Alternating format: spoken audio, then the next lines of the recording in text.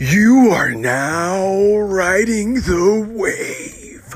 Thank you for tuning in. It's your host with the most, and Burudi Rudi Mwonyonyi, Master Sales Professional. And today, what's your definition of strength? How to have unlimited strength. How to have the utmost strength.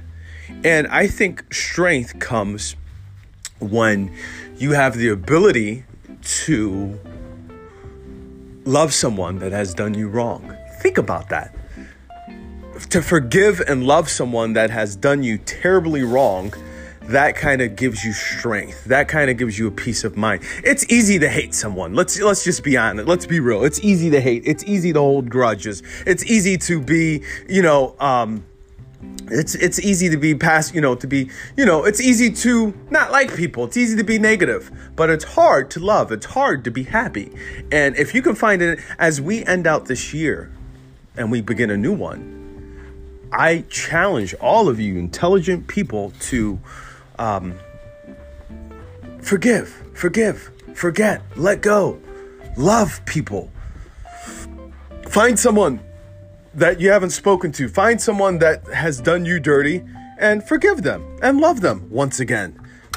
Do that. It's good for your psyche. It's good for your psyche. It's good for your spirit. It's good for your soul. It's good for your... Hey, at this point in life, we don't need that extra... We don't need that on our lives. It's going to be like weight off of your shoulder. Do that. Try that out. What's your definition of strength?